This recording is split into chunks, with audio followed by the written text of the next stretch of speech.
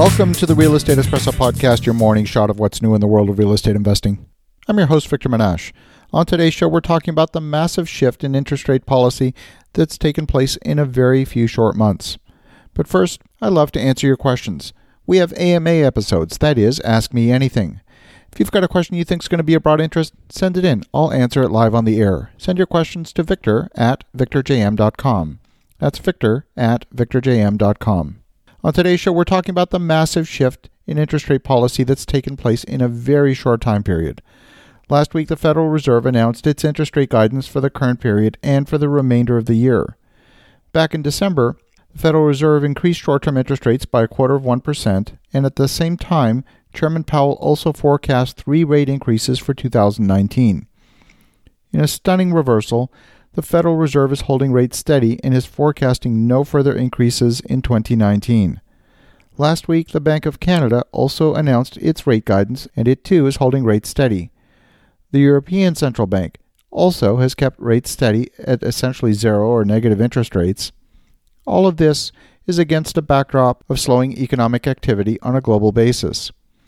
The growth forecast for the U.S. economy has been revised to 1.75% to 2% this year, down from the last estimate of 2.25% for 2019.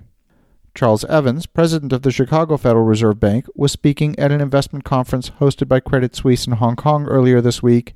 In his comments, he's not expecting to see an interest rate increase in the U.S. until the second half of 2020. Central bankers have been using interest rate policy to engineer the so-called soft landing. Briefly raising interest rates would prevent the economy from overheating. It would also give the central bank a tool with which to stimulate the economy, that is, by lowering interest rates in the future, should the economy slow down. Now, Europe has lost that ammunition to stimulate the economy. By maintaining rates low throughout, they've got nowhere to go. You can't really put interest rates much lower than zero, and printing money is the only tool they have left. They're going to try it, but it hasn't worked so far. I see no reason for printing more money to start working now. Here in North America, all of this is good news for real estate developers. One of the biggest risks we face as developers is the uncertainty of interest rates once a construction project is completed. However, a period of interest rate stability makes it much easier to budget and model in the future. Construction projects are typically funded by construction loans that are interest only during the construction phase. Upon completion and on lease-up, the projects are typically refinanced into permanent, fully amortized loans.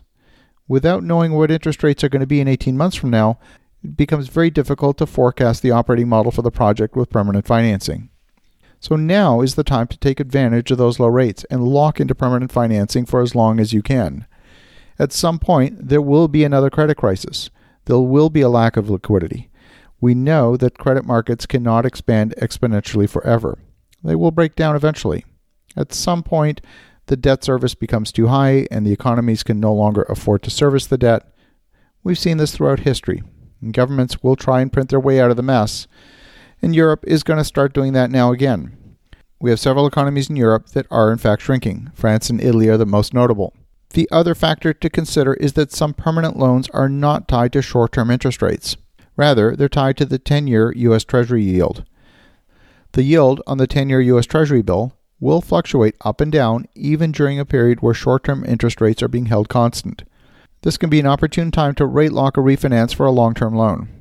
In response to the Fed announcement last week, the yield on the benchmark 10-year Treasury note fell to 2.537% from 2.614. That's almost 1/10 of a point in just one day. It's trading at its lowest level since January of 2018. This means that long-term non-recourse loans will likely carry an interest rate near 4% for the duration of the loan. As the pace of new construction has slowed, many lenders are seeing the pace of loan origination slowing down. That translates into lower business for the bank. They look to refinance activity to supplement new loan originations. And I expect lenders to get more aggressive in their lending offers. As you're thinking about that, take a look at your portfolio for projects that could be refinanced and rate locked into some long-term permanent financing. Have an awesome rest of your day. Go make some great things happen. We'll talk to you again tomorrow.